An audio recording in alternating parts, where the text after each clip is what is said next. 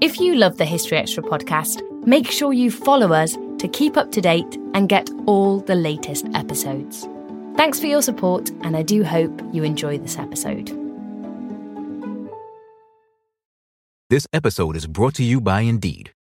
We're driven by the search for better, but when it comes to hiring, the best way to search for a candidate isn't to search at all. Don't search, match with Indeed. Use Indeed for scheduling, screening, and messaging so you can connect with candidates faster. And listeners of this show will get a $75 sponsored job credit to get your jobs more visibility at Indeed.com/HistoryExtra. Just go to Indeed.com/HistoryExtra right now and support our show by saying you heard about Indeed on this podcast. Terms and conditions apply. Need to hire? You need Indeed. When you need mealtime inspiration, it's worth shopping Kroger, where you'll find over 30,000 mouth-watering choices that excite your inner foodie. And no matter what tasty choice you make, you'll enjoy our everyday low prices, plus extra ways to save, like digital coupons worth over $600 each week. You can also save up to $1 off per gallon at the pump with fuel points. More savings and more inspiring flavors make shopping Kroger worth it every time. Kroger, fresh for everyone. Fuel restrictions apply.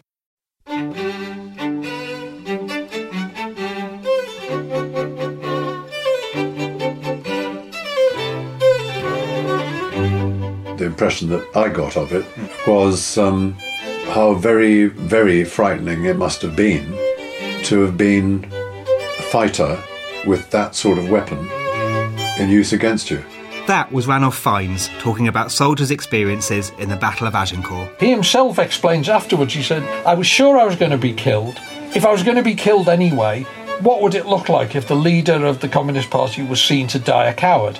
And that was Paul Preston, describing an incident in the life of Spanish communist Santiago Carrillo.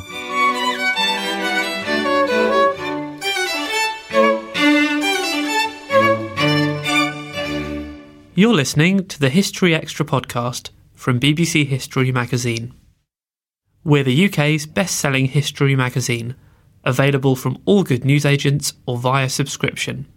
Check out our latest subscription deals at historyextra.com/subscribe. The magazine is also now available on many digital devices, including the iPad, iPhone, Kindle, Kindle Fire, Google Play, Kobo and Zinio. Look out for us in your App Store or newsstand, or find out more at historyextra.com/digital. Hello and welcome to this week's podcast. I'm Matt Elton, the books editor of BBC History Magazine. The Battle of Agincourt in 1415 was a key English victory against the French in the 100 Years' War. It was also, as the explorer and historian Sir Ranulph Fiennes discovered when researching his new book, one that many of his ancestors were involved in, on both sides of the fighting. I met up with Ranulph in his office on Exmoor to find out more about his views of the battle, and started by asking him what he made of the character of Henry V. I did not warm to him, but I certainly thought that pretty determined character, absolutely determined character.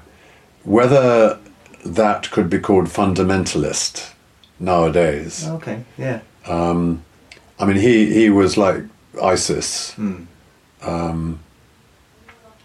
in terms of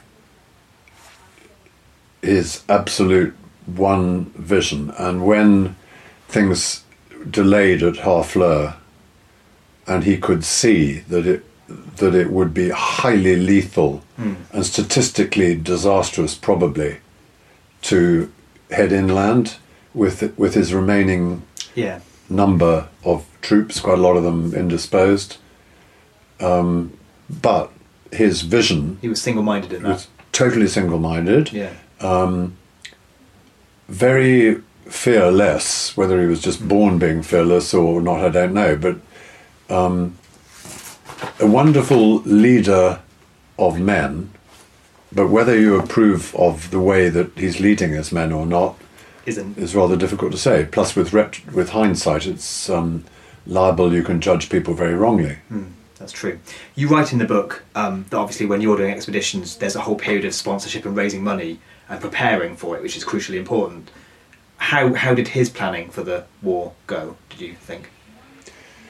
Well, I mean, I spent 7 years just going for my particular... I didn't want to be King of France, but I did want to be the first human being to circumnavigate the globe.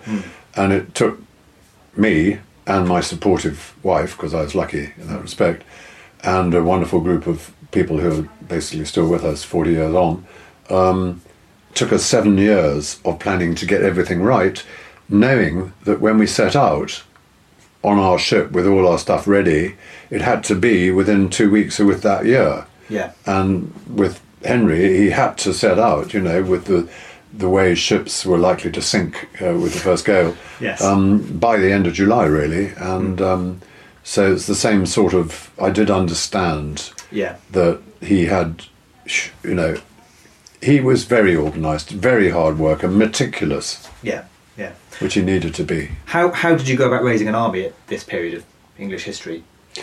Well, you do it by the same method as we do it now, which is to attract people rather than press gang them. Okay, yeah.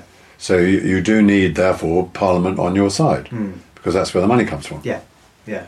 And it was hugely costly. He did get a little bit of money from the likes of Dick Whittington and so on, Mayor of London, but which still today, parties do get money, don't they, from people rather than trades unions and that. Sure, yeah, exactly. Okay, so in the lead up to, we've got them heading over to the continent for this battle. How ready do you think they were to fight? After the siege of Harfleur, their timetable was put back because it took them a lot longer than they thought it would. They found an awful lot of people got dysentery, which is not anything new for obvious reasons, which I've gone into in the book. Pretty disgusting. And so their numbers were not terribly big in the first place. Yeah. And he knew perfectly well that despite the Burgundian, Orleanist, Armagnac problem, there were likely to be big responses regionally, including our own Fynes reaction from the regions, because after a bit you could see that the English, or not the Anglo-Normans, the English are attacking their country. Okay. So even enemies come together briefly to dispel them. Yeah. And Henry must have known that was very likely. Okay. So he was taking a huge risk. Yeah, yeah. And I think that he really did depend on the longbow. He really did depend on the longbow. And that is why I dispute Shakespeare calling it the English army. It wasn't the English army, it was the British army, and they were mostly Welsh or Cheshire, who in those days were pretty much Welsh anyway. A few Lancastrian, I don't quite know why they did both stuff, but so he was depending on something which actually turned out to be correct. Okay. But he did it very well. He used the superiority in a very sensible way. So he was a good military commander, you would say? Absolutely. Yeah, I don't deny that at all. He definitely was. And you mentioned the longbow there. And also, in my opinion, he chose his leaders very, very well. Okay. And the four top leaders, Duke of York, his other family, but under that level of brothers and uncles, you've got my four cousins. Yeah. You've got Roger, you've got James, all their men from Kent. You've got the two Johns, John Cornwell and John Holland. And they were sent out on all the perilous missions, including first landing to see what was going on where the French were, and later when they had to cross rivers, they were up front and so on and so forth. Right in the centre of all of this. Right in the centre of it. Yeah. And from the French side, and when I was writing about the French side, I found myself wanting them to do well. And young Robert Fynes, the last of the real core of our family, it's rather sad that the English Fyneses were very largely responsible for wiping out the French Fyneses, who were their cousins. Yes. Well, that's the thing about it, I suppose. You had cousins against cousins, so somebody was going to come off badly, I guess. Yeah. That's true, and it's such a shame that the constable, Robert's nephew, who was basically his, didn't have sons, so he was like his stepson, taking over the name and so on, hadn't also had any sons by the time he was killed at Agincourt. I did get help from a cousin who I've acknowledged in the book, who had spent a great amount of time researching to try and find French Finses. Right. And she told me in an email about 4 months ago that she definitely had not been able to trace any. Right. Yeah. Okay. You mentioned the longbow there, which you had to go at shooting. Is that right? I was brought up when I came over from South Africa to the UK. I brought with me my longbow, which was 15-pound pull. These guys are 120-pound pull. Wow. When I was in Sussex, when I was a teenager, until I was about 17, in the woods down there, I used, with my friends, 60-pound pull. Okay. Yeah. Okay. And you also went to the battlefield, I gather.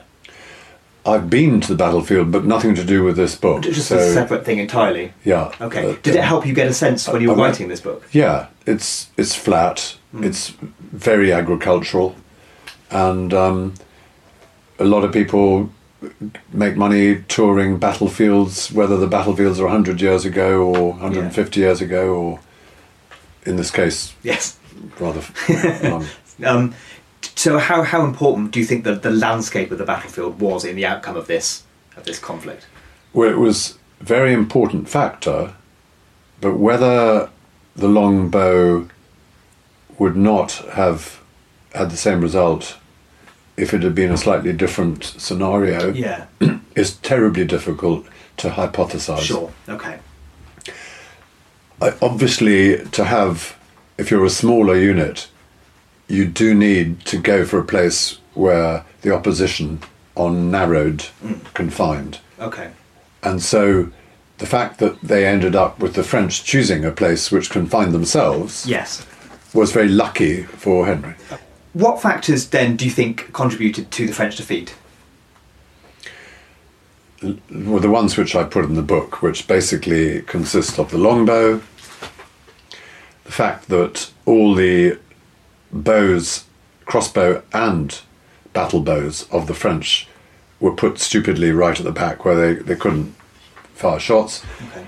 The French hadn't come into their superiority of cannons by then, so they managed to prove that one Brit was shot by a cannonball. Right. One. Okay. So all their projectiles were nullified. Yes. Right? Yeah. So the only projectiles were what were held by the men-at-arms and the cavalry. Okay. And the mud did what it's done many times before, including Poitiers, which was to render the horses, in terms of impact, redundant. Okay, yeah. So what the French did manage to do, including Cousin Robert, was to be very brave and very determined, because you have to be to crawl in heavy armour through mud and over many dead bodies, and they managed almost to break the line, despite the longbows, despite the mud, and despite the confinement, which meant that they couldn't really fight properly because they were so sardine canned. Yeah. It is interesting to me that you, obviously, when you were writing from the French point of view, you felt for them, and then from the other point of view, you felt from them. Was that hard writing about the battle in that sense, because these people were... Yeah, when I was writing about Robert, and I thought, they got... You know, he was with Vendôme, the Count of Vendôme, and they were after the Duke of York's lot, right, which was one of the royal banners. Yes. And they actually, 18 of them specifically wanted to get the king, and they were sort of like a brotherhood, and they actually got right to the king, and managed to hurt his crown, which is pretty good going. They managed to very nearly kill his brother, one of his brothers.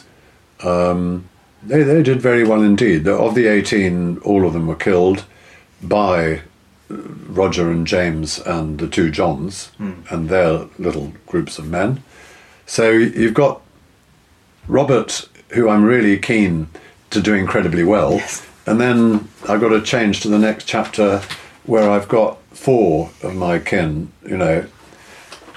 I really, at the Battle of Agincourt, was rooting for Robert and his friend de Lannoy. Okay.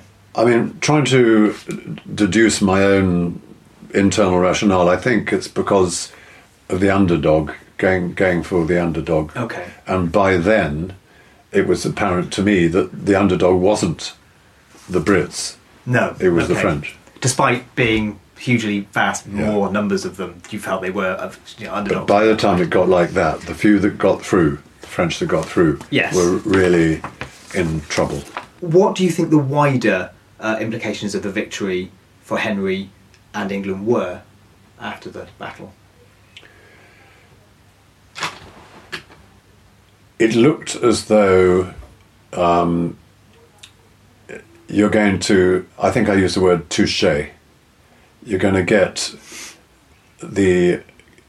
for all of us now, when I say all of us, I mean those of us who know something about history, which is a very small minority, we can think to ourselves, well, yeah, the French attacked the English and dominated us, the actual Saxons, for 300 years or so.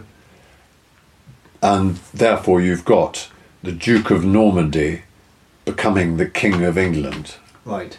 But now, thanks to Henry V, we've got the King of England becoming the King of France, which Henry VI was. Yes. So in pure chessboard terms, you can say touché. Okay, yes. But that means nothing. No. In terms of trade, which does mean something, Henry V got to a situation where our trade opportunities were pretty damn good. Okay.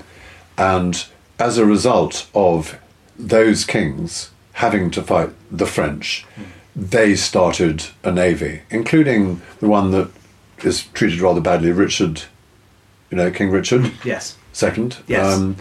He actually, although you can say, and a lot of people have said that king started the navy, the British Navy, which gave us the empire. It's really the 100 Years' War which gave us a navy, which then learnt how to fight in clever ways, and which then got to be piratical, i.e. with famous naval people who were navy but were also pirates. Okay, yes. And that led on to Queen Elizabeth, the Elizabethans, and Walter Raleigh and all that lot. And that led to us eventually outdoing the Dutch and the Portuguese and the Spanish. The French then sort of also trotted along in the Caribbean and all over the place. But the world language now is English. So from the 100 Years' War, there's a big beginning of this little tiny island with its 4 little people going right out. Yeah. So, which it wouldn't have done if it hadn't had that stress No. and fights. Talking specifically about the Battle of Agincourt, how do you think it should be commemorated? The anniversary's coming up. How do you think we should mark?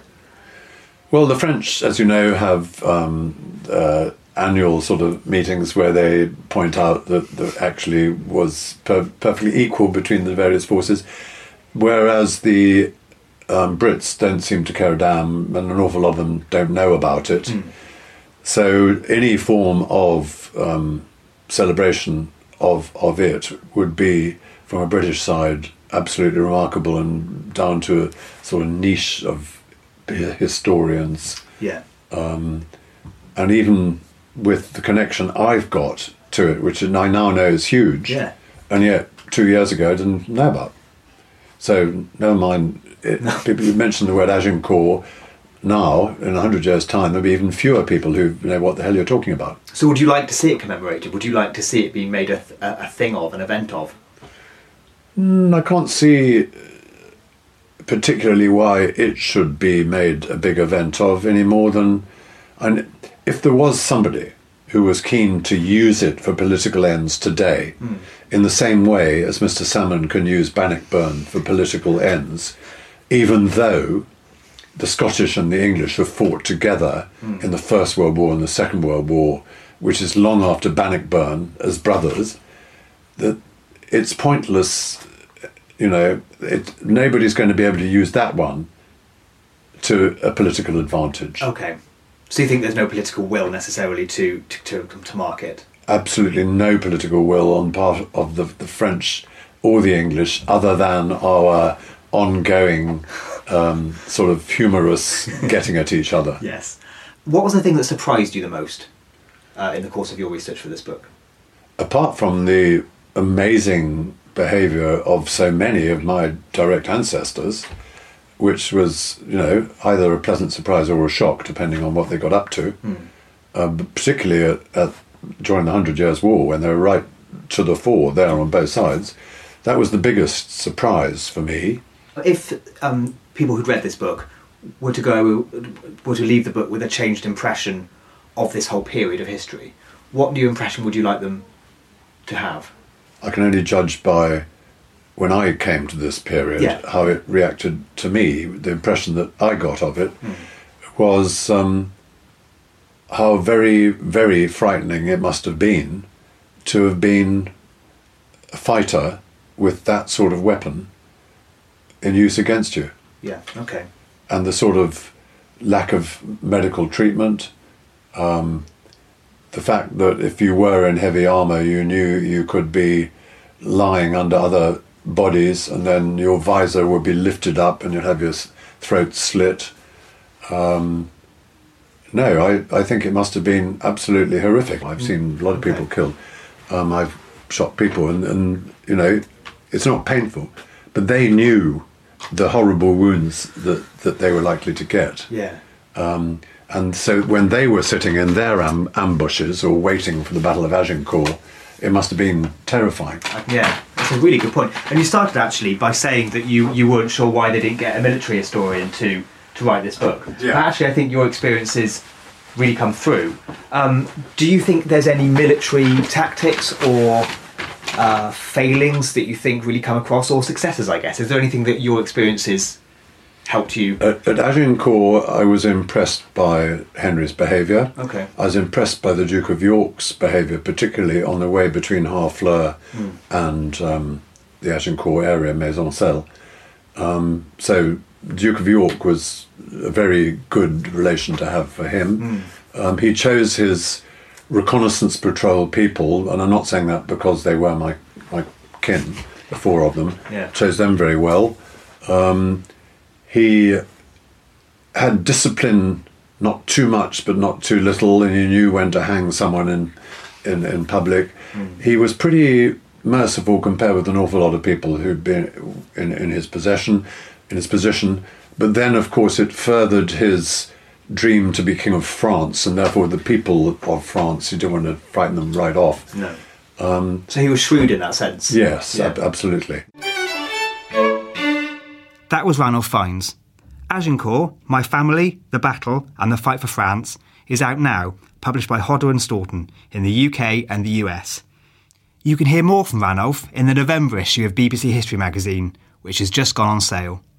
Also in this month's edition, you'll find articles on the Peasants' Revolt, Napoleon, Poland in the Second World War and the history of Germany. You can get hold of the magazine in all good newsagents and digitally. This episode is brought to you by Indeed. We're driven by the search for better, but when it comes to hiring, the best way to search for a candidate isn't to search at all. Don't search, match with Indeed. Use Indeed for scheduling, screening, and messaging so you can connect with candidates faster. And listeners of this show will get a $75 sponsored job credit to get your jobs more visibility at Indeed.com/HistoryExtra. Just go to Indeed.com/HistoryExtra right now and support our show by saying you heard about Indeed on this podcast. Terms and conditions apply. Need to hire? You need Indeed. We don't always realise just how much our negative thoughts and experiences stick with us and weigh us down. You may find your brain constantly running through a highlight reel of bad moments. That comment your friend made last week that hurt your feelings. That frustrating thing your mum does. Or that silly thing you said in a meeting. Maybe it's time to get it all off your chest. Whether it's a tiny annoyance or something much bigger, talking about it can give you some relief and lead you to a potential solution. That's where therapy comes in. It's a safe space to share whatever's weighing you down and learn to process it, so your internal highlight reel can focus on the good stuff. And BetterHelp offers affordable online therapy on a schedule that works for you. Connect with a licensed therapist by text, phone, or video call. Start the process in minutes and switch therapists anytime. Let it out with BetterHelp. Visit betterhelp.com/historyextra today to get 10% off your first month. That's BetterHelp, HELP.com/historyextra. And now it's time for the history news with our features editor, Charlotte Hodgman. A set of paintings by Sir Winston Churchill is being offered to the nation following the death of the former Prime Minister's youngest daughter earlier this year. The paintings, which depict personal moments in Churchill's life, including holidays and family scenes, are currently on display at the family home, Chartwell, in Kent. The Churchill family has offered the pictures to the nation in lieu of inheritance tax. The government will decide next year whether it will accept this deal. Art historian David Coombs told the BBC the paintings are a national treasure of major historical and artistic importance. In other news, newly transcribed medical records show that First World War soldiers suffer from sexually transmitted diseases, fevers, rheumatism, piles and wasp stings. From the records of 30,000 men treated in field hospitals, the Genealogy Service Forces War Records has compiled a list of common medical complaints from those on the Western Front. It shows that more than 5% of cases involve sexually transmitted diseases, including gonorrhea and syphilis, and that many soldiers suffer from trench fever spread by lice. Dominic Hayhoe, Chief Executive of the Forces War Records, told The Telegraph, "Wet, cold, squalid conditions of trench warfare brought with it untold discomfort and suffering. From conditions such as gunshot wounds, trench foot and mustard gas poisoning to tonsillitis, Spanish flu and even ingrowing toenails, few men escaped unscathed." Meanwhile, new evidence suggests that the Greek Bronze Age ended 100 years earlier than was previously thought. According to new radiocarbon analysis, conventional estimates for the collapse of the Aegean civilization at around 1025 BCE may be incorrect by 70 to 100 years. Archaeologists from the University of Birmingham selected 60 samples of animal bones, plant remains and building timbers excavated at Syros in northern Greece to be radiocarbon dated. The university's Dr. Ken Wardle said, "These new results tell a story that is totally independent of and rather different from the conventional historical accounts of the date of the end of the Greek Bronze Age. This is a fundamental reassessment and is important not just for Greece, but in the wider Mediterranean context. It affects the ways in which we understand the relationships between different areas, including the hotly debated dates of developments in Israel and Spain." Thanks for that, Charlotte. Before our next interview, I'd just like to mention that it is now just 1 week to go until our History Weekend Festival in Malmesbury. It's still not too late to buy tickets for a few of the talks. Head to historyweekend.com for more information and to book your tickets. Our next interview is with Paul Preston, one of the world's leading experts on 20th century Spain. Paul's latest book is a biography of Santiago Carrillo, a Spanish communist politician whose lengthy career encompassed a civil war, many decades in exile, and then a dramatic return to the country following Franco's death. Carrillo was also a man who Paul had known well for a number of years.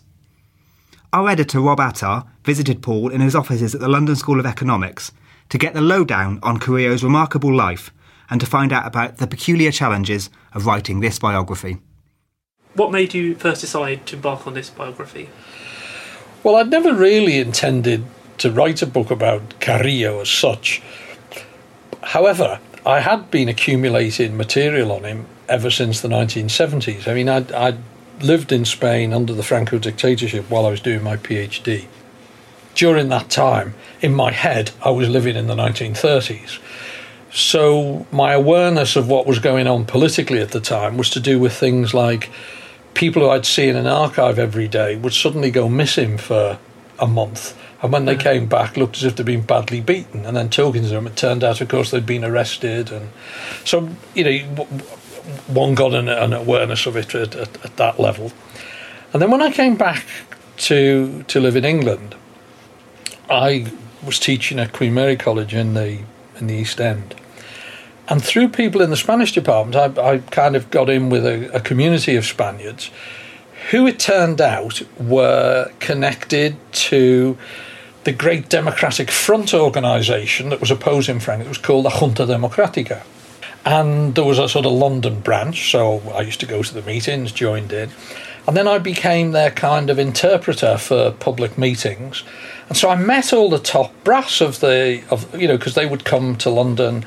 And I was a sort of interpreter, and I was also a liaison with the British political establishment. So I'd, take them to the House of Commons to meet ministers and so on, and act as interpreter. So I got to meet, a lot of the people who actually are in this book, including Carrillo.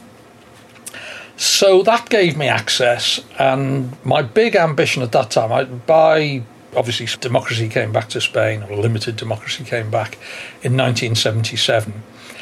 1978, the book that I'd been writing in Spain, which was on the origins of the Spanish Civil War, and in Spanish it's called The Destruction of Democracy in Spain, came out. And I had this idea for a trilogy, and the third bit of the trilogy came out in the 1980s. That was called The Triumph of Democracy, and it was all about the transition to democracy. And the middle bit was going to be called The Struggle for Democracy.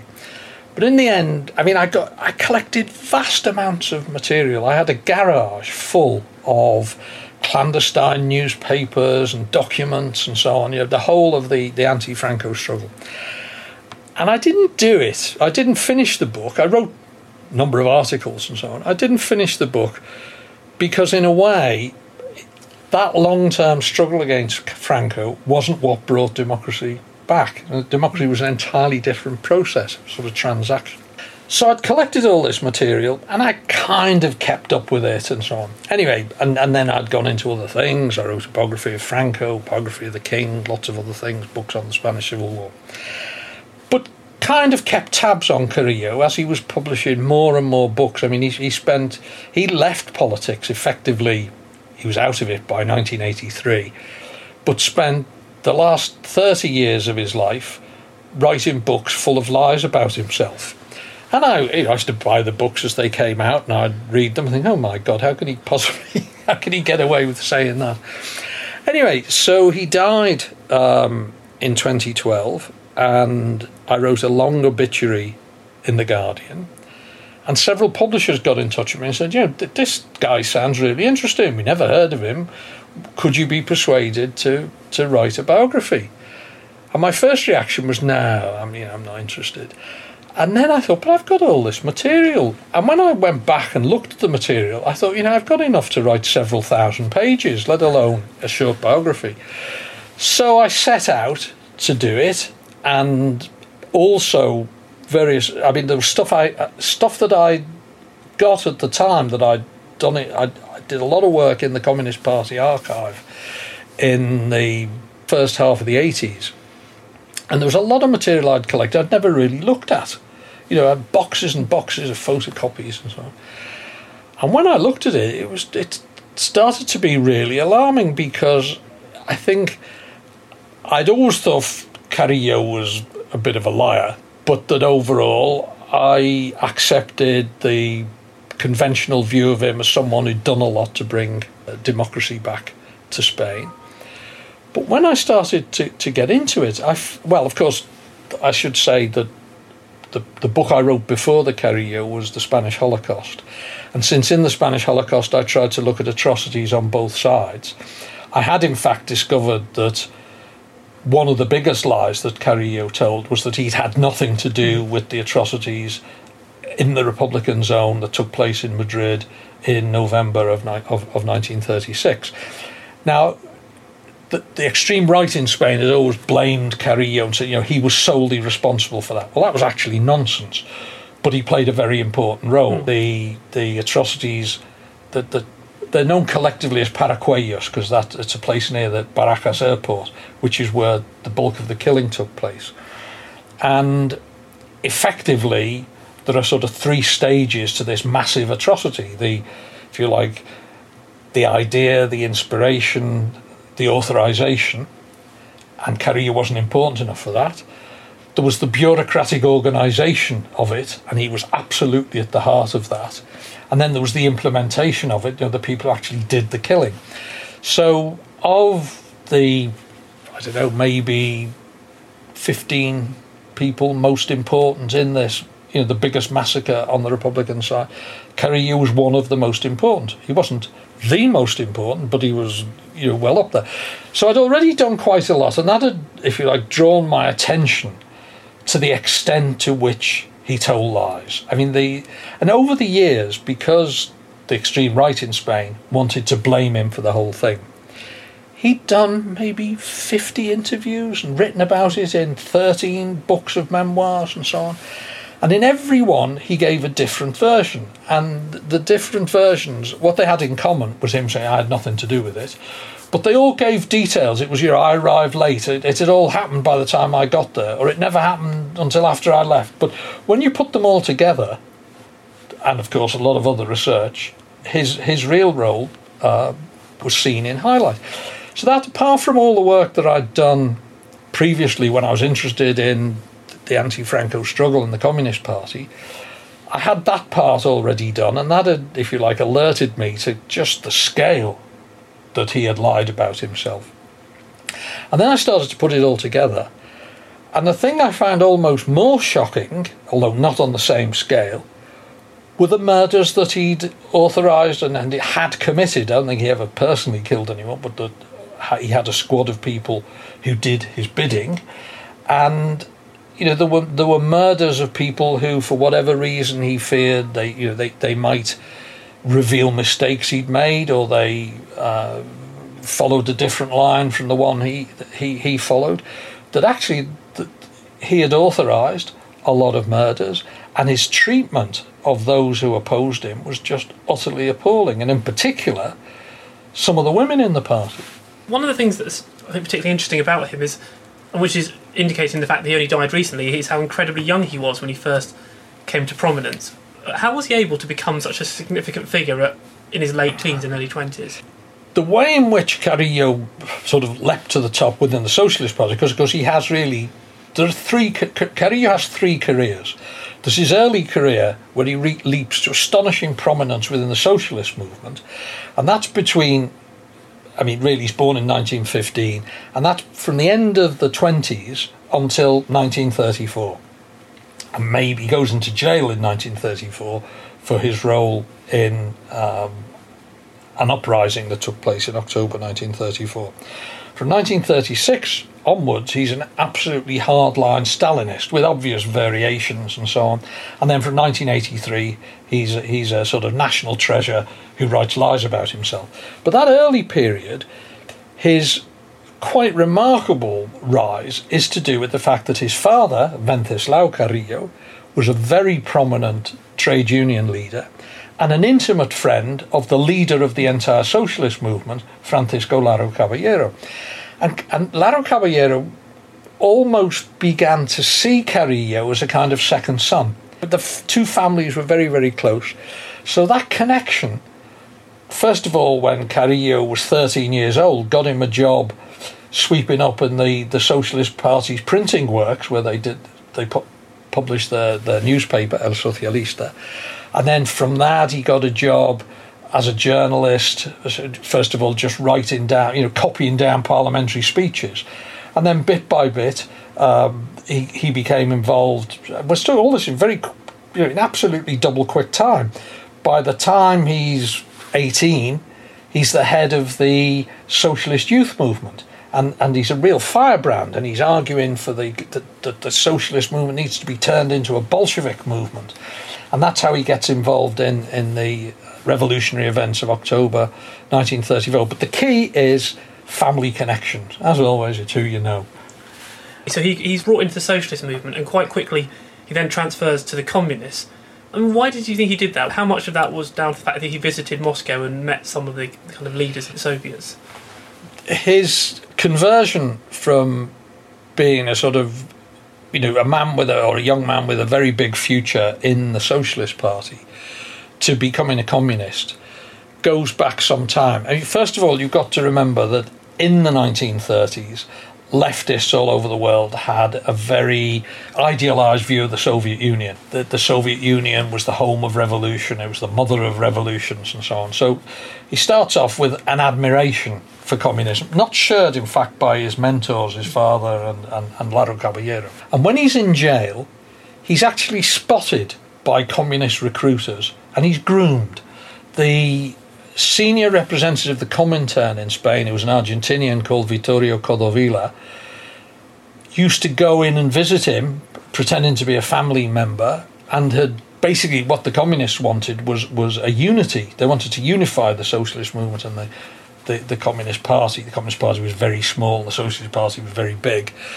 And so Carrillo was groomed, and when he got out of jail, when the Popular Front elections took place in the middle of February of 1936, the left won, and the prisoners were freed. And almost immediately, Carrillo was offered the chance to go to a Communist Youth International Congress in Moscow, where he was treated as a big star. And this must have been amazing, for a guy who just turned 20. And all these great heroes, Manwilski, Dimitrov, the hero, the man who had held off the Nazis in the Reichstag fire trial and so on. And they all treated him as an equal. And of course he was driven around a chauffeur-driven car, introduced to caviar and vodka, absolutely loved it. And when he comes back, he's no longer the socialist firebrand. He's already a loyal Stalinist apparatchik. He's got his eye on rising within the party. And considering he's still very young, the fact that he has so much influence and he's being so widely courted, what was it about him that people saw so much potential in? He was always immensely hard-working. He always had the gift of the gab. I mean, he was a very, very intelligent man. And at the time, his ability to adjust to the political needs of the day, he was a very good orator. He was an incredibly good organiser.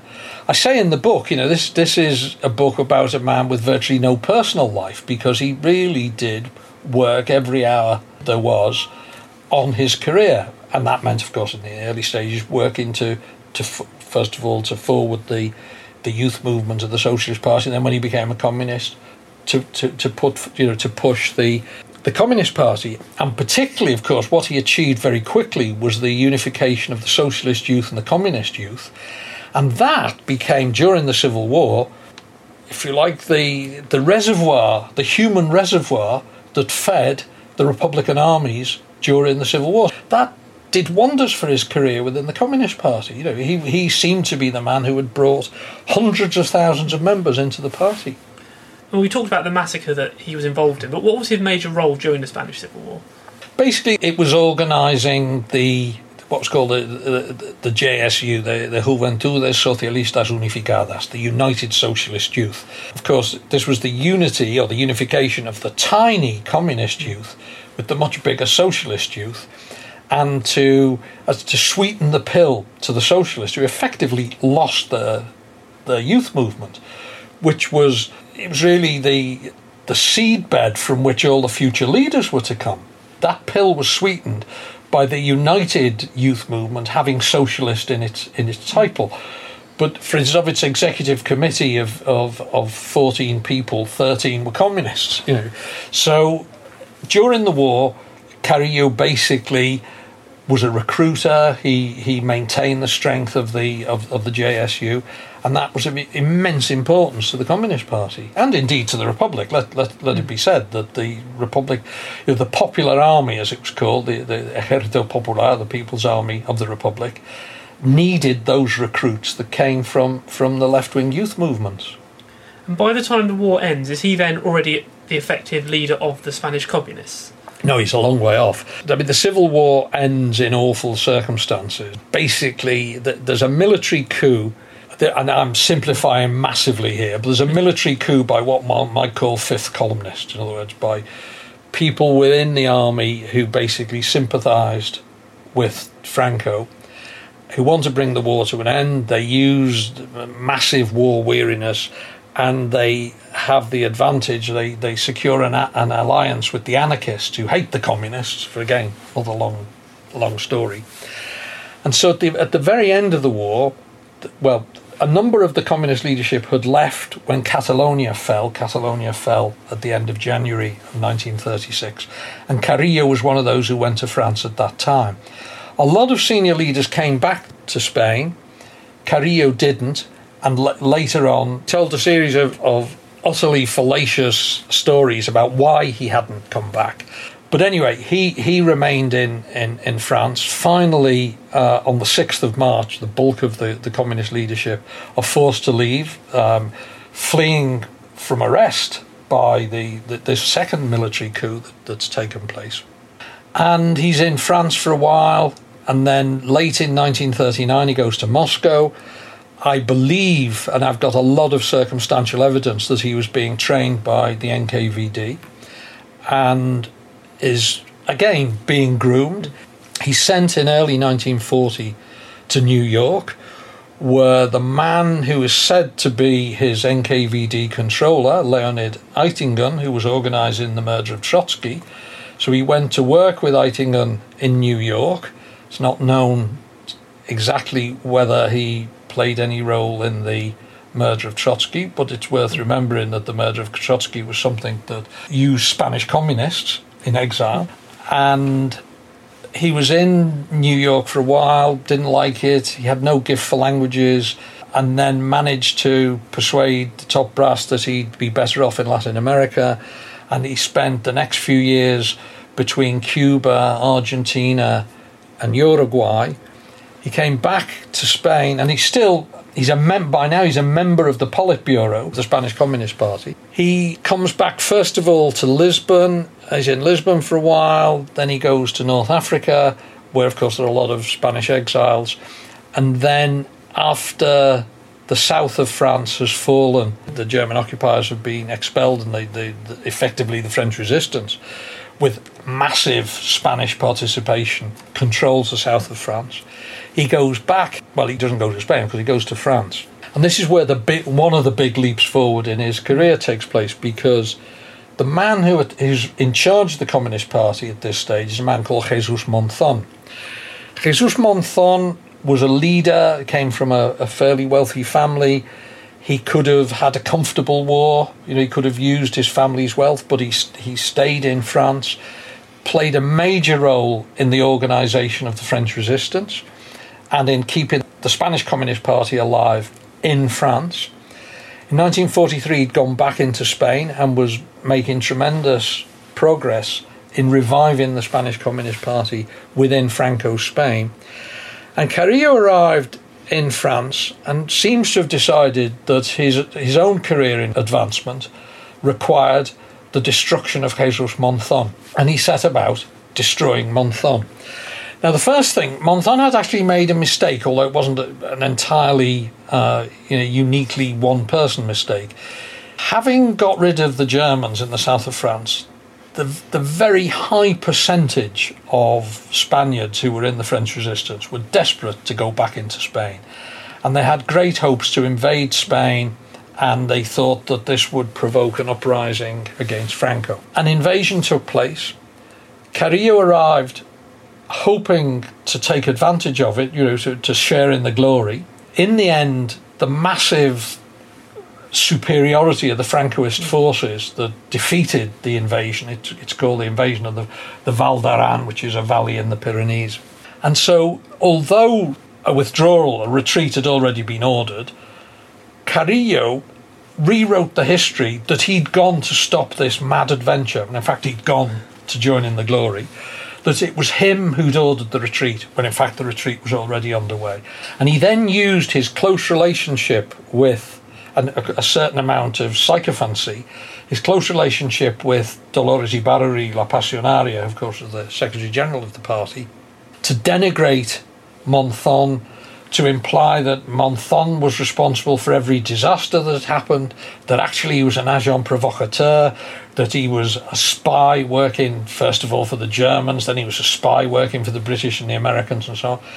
And eventually he had plans to murder Monzón, and Monzón, luckily, one says in inverted commas, luckily was arrested by the Spanish police before Carrillo's hitmen could get to him, and he was then in jail for 20 years, and then Monzón was finished as a leader of the party. Carrillo had no compunction having people bumped off if it suited his agenda then? Absolutely not. I mean, he had to be relatively careful. He would destroy people, if you like, intellectually and ideologically, and have them cast into outer darkness by building a case that they were fascist spies, American spies, and then later on they became Titoist spies. Whatever the crime of the day in Moscow was, Carrillo could have people smeared as guilty of that crime. But he had a group of hitmen under his orders who had all been trained in Russia, and they killed, it's not known how many people were killed, but it's probably at least 30 people who were in the guerrilla fight within Spain, and for whatever reason either disobeyed orders or argued against his line. And at this stage, we're talking from 1946 to 1951. Carrillo's job, he's in Paris, but his job is to run the guerrilla war against Franco. And he hasn't really got a clue about what's going on in Spain. Some of his orders are absolute madness. And it's when people argue and point out the unrealism of some of these orders that he has them eliminated. And so the whole time when he's in exile, is he close to Moscow? He's very close to Moscow. Travelling back and forth is not that easy, but occasionally he goes. I mean, at one point in 1947, he spent quite a lot of time because there was concern within the Soviet Union about Spanish exiles who wanted to leave the Soviet Union. You know, they had family in Mexico, say, and who would offer to pay for them, pay for their travel to go to live in Mexico and so on.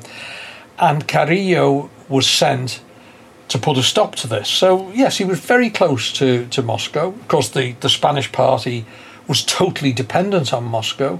Salaries were paid by Moscow. There was no income, or virtually no income coming in for the Spanish party. And Carrillo was always ultra careful to be 100% in tune with what the Kremlin wanted. So do you think that was more an personal ideological thing, or was he just being pragmatic that these were the people to stay in touch with? It's impossible to say whether he actually believed it. I mean, obviously there were many communists who believed that if the party line coming from Moscow was X, whatever it was, then it should be obeyed. I mean, a very good example, of course, is when Russia became an ally of Nazi Germany in August of 1939. And for the period between August 1939 and the German invasion of Russia in the summer of 1941, many communists were deeply upset by this, but others just towed the party line, thinking if this is what Moscow wants, there must be a good reason.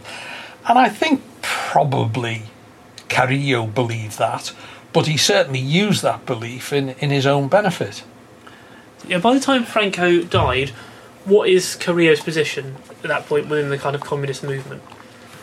Carrillo's rise throughout the party had been pretty vertiginous. He'd got rid of major rivals in 1954. He particularly had become very close to Khrushchev, or modelled himself on Khrushchev, and that allowed him to eliminate the obvious Stalinists within the Spanish party. And then by 1960, he'd taken over from La Pasionaria, Dolores Ibárruri, as Secretary General of the party. That's to say, the top man in the party. She'd been shunted upstairs as a kind of symbolic president of the party. So throughout the 1960s, and up to the death of Franco, he was the Secretary General of the party. He was trying to combat the image of the party that was being used as part of Francoist propaganda, as an utterly Muscovite party.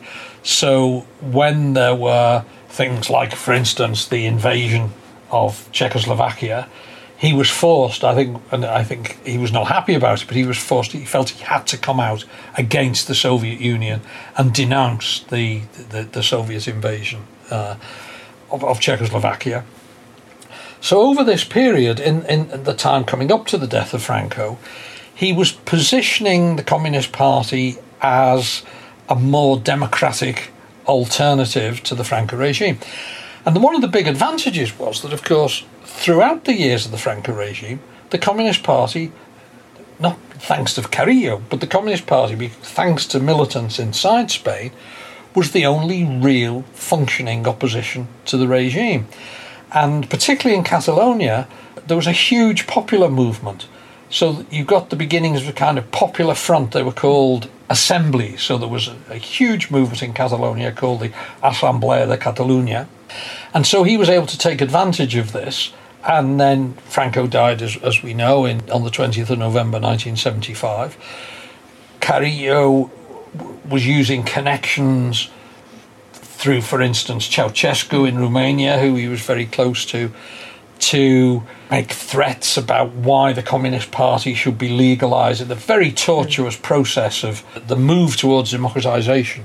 Very complex negotiations throughout 1976 between the more moderate elements of the Franco regime and the more moderate elements of the left-wing opposition. And Carrillo was using this time, to threaten general strikes. Didn't really come off, but was working very hard to create a communist presence in these negotiations.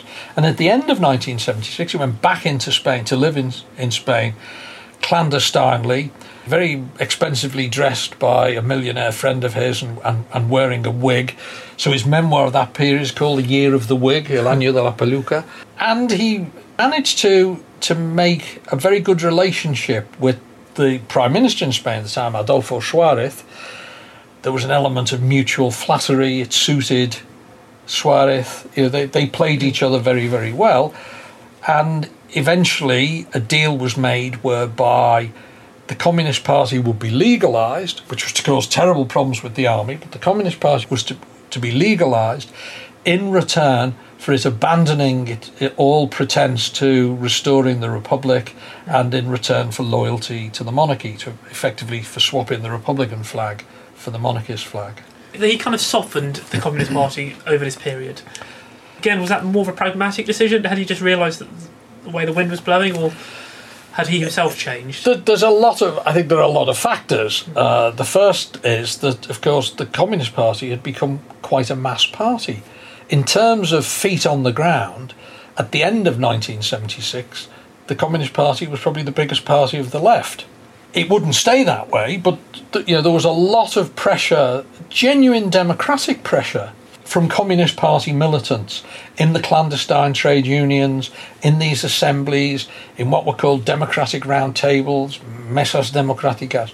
So part of it was recognising the reality that the Communist Party had actually become not the sort of traditional Stalinist party.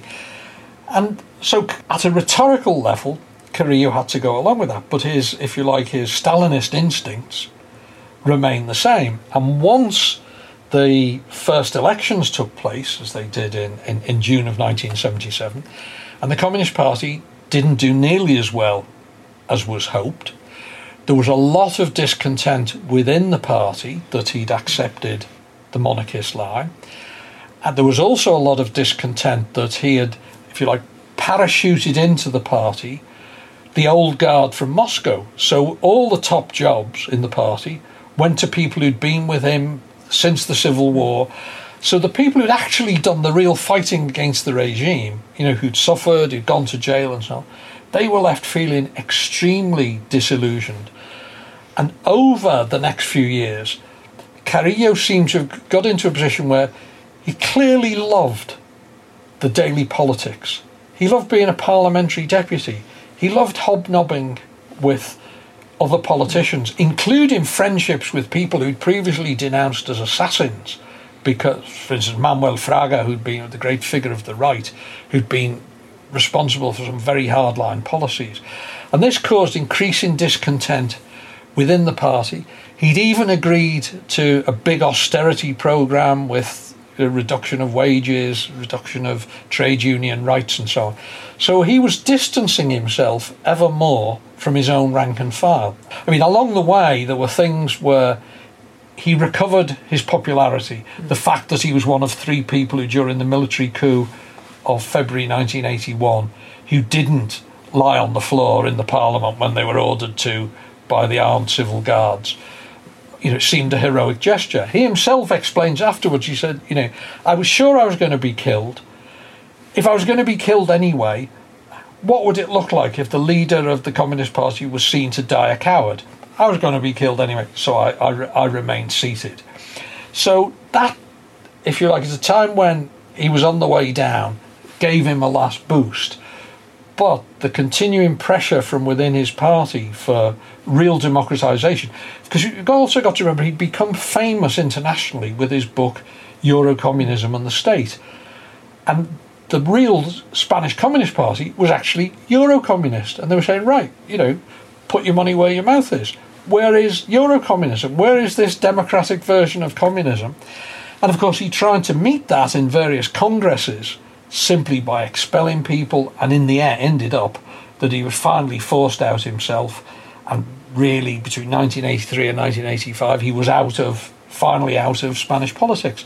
And the last nearly 30 years of his life he spent writing hundreds of articles, numerous books, about 20 books, and weekly kind of chat shows in Spain they're called tertulias, in which he rebuilt his image and built this image of a heroic figure who had struggled all his life for democracy and had got the dirty end of the stick.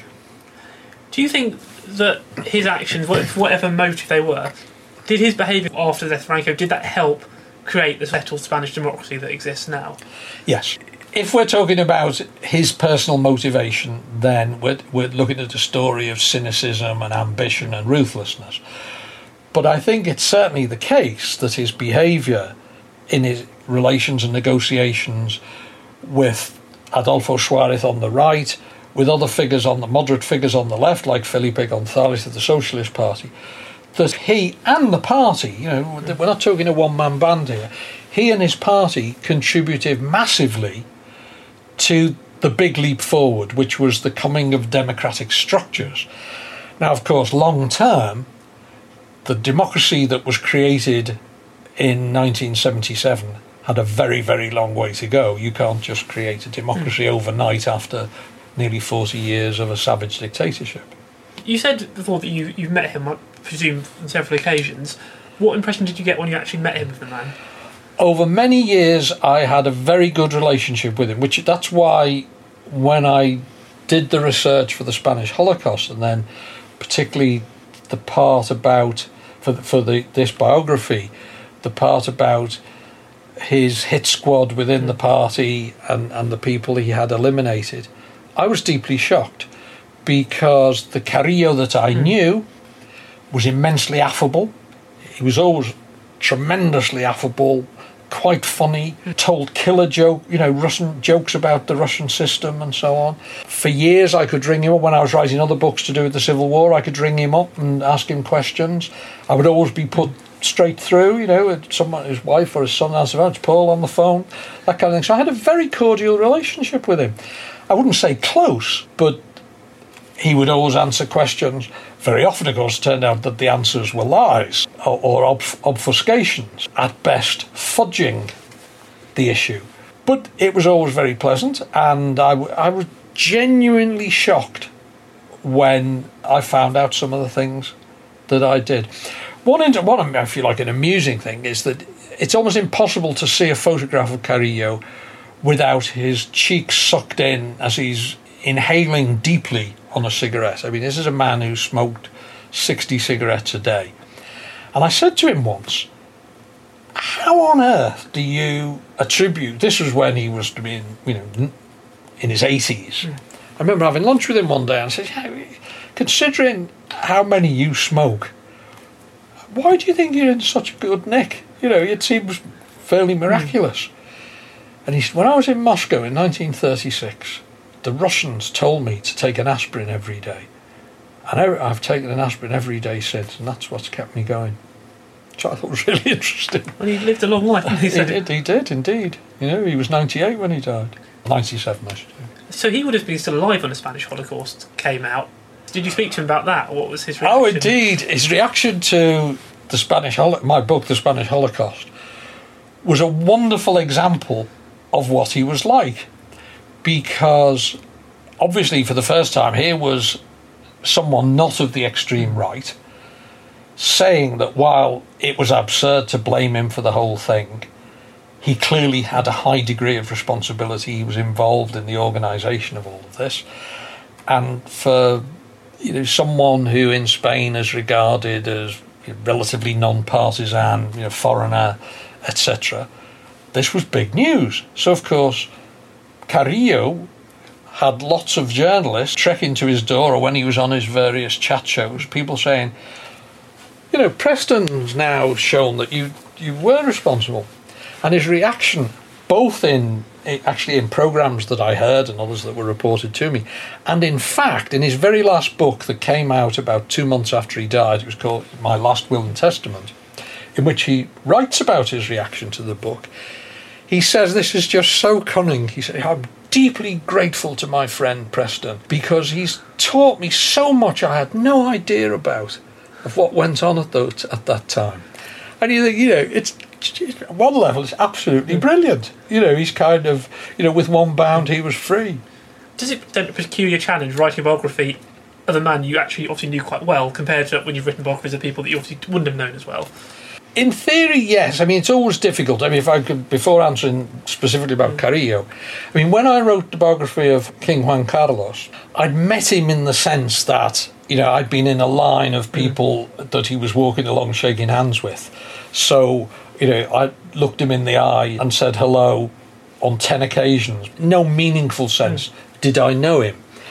And I was offered the chance by his household to interview him at length. And I made what was quite a difficult decision. I refused because it seemed to me there was going to be a price. And that price was going to be censorship of whatever I wrote. So I chose not to meet him. Wrote the book entirely on the basis of interviews with other people, obviously documentary research and so on, and didn't meet him until after writing the book. Now, in the case of Carrillo, it was the other way around. I'd known him over the years. There were things that I knew he just wouldn't talk about. Once I actually started the book, which I wrote very quickly because I was using material that was already, you know, that I'd already accumulated over many, many years. What happened was that, you know, I wrote it chronologically. The childhood and the adolescence, which I'd never really written about before, although I'd written an enormous amount about the context, that was fun. And I enjoyed looking at this young man and how he clawed his way up in the early years. So that, if you like, wasn't a conflict with my prior view. So that was the first chapter. And then the next chapter was how he became a communist, and I found that all extremely interesting. I felt there was an element, you know, that he'd really two-timed the Socialist Party, but I thought that was all very interesting. The part about his role in the atrocities during the Civil War, well, I'd already known about that, if you like. I'd come to terms with my disappointment in him, if I could put it that way. But it was when I got into the rest of the career and I started to see the utter ruthlessness with which he disposed, either politically or physically, with his rivals, that I found that extremely distasteful, and that changed my view of him dramatically. And as we moved on, when it got to the later part, the transition, the period during which I'd known him relatively well, in a way, that Carrillo came back, because he was the Carrillo who was doing a lot. For whatever reason, even his motivations aside, he was doing a lot that was helping consolidate democracy in Spain. So it was a bit of an emotional roller coaster, if you like. But overall, if I had a fairly benevolent view of him before, I had a deeply critical view of him after. That was Paul Preston. The Last Stalinist, The Life of Santiago Carrillo, is out now in the UK, published by William Collins. It's due to be released in the US early next year. And that's almost all for this week.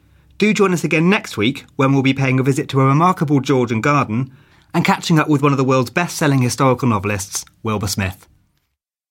Thanks for listening to this History Extra podcast, which was produced by Jack Fletcher. Do let us know what you think about this episode by emailing podcast@historyextra.com, and we might read out your messages in future episodes. Alternatively, why not keep in touch via Twitter or Facebook, where you'll find us at History Extra. For more great history content, don't forget to visit our website historyextra.com, where you will find history quizzes, galleries, articles and more. Plus, it's where you can download every single previous episode of this podcast.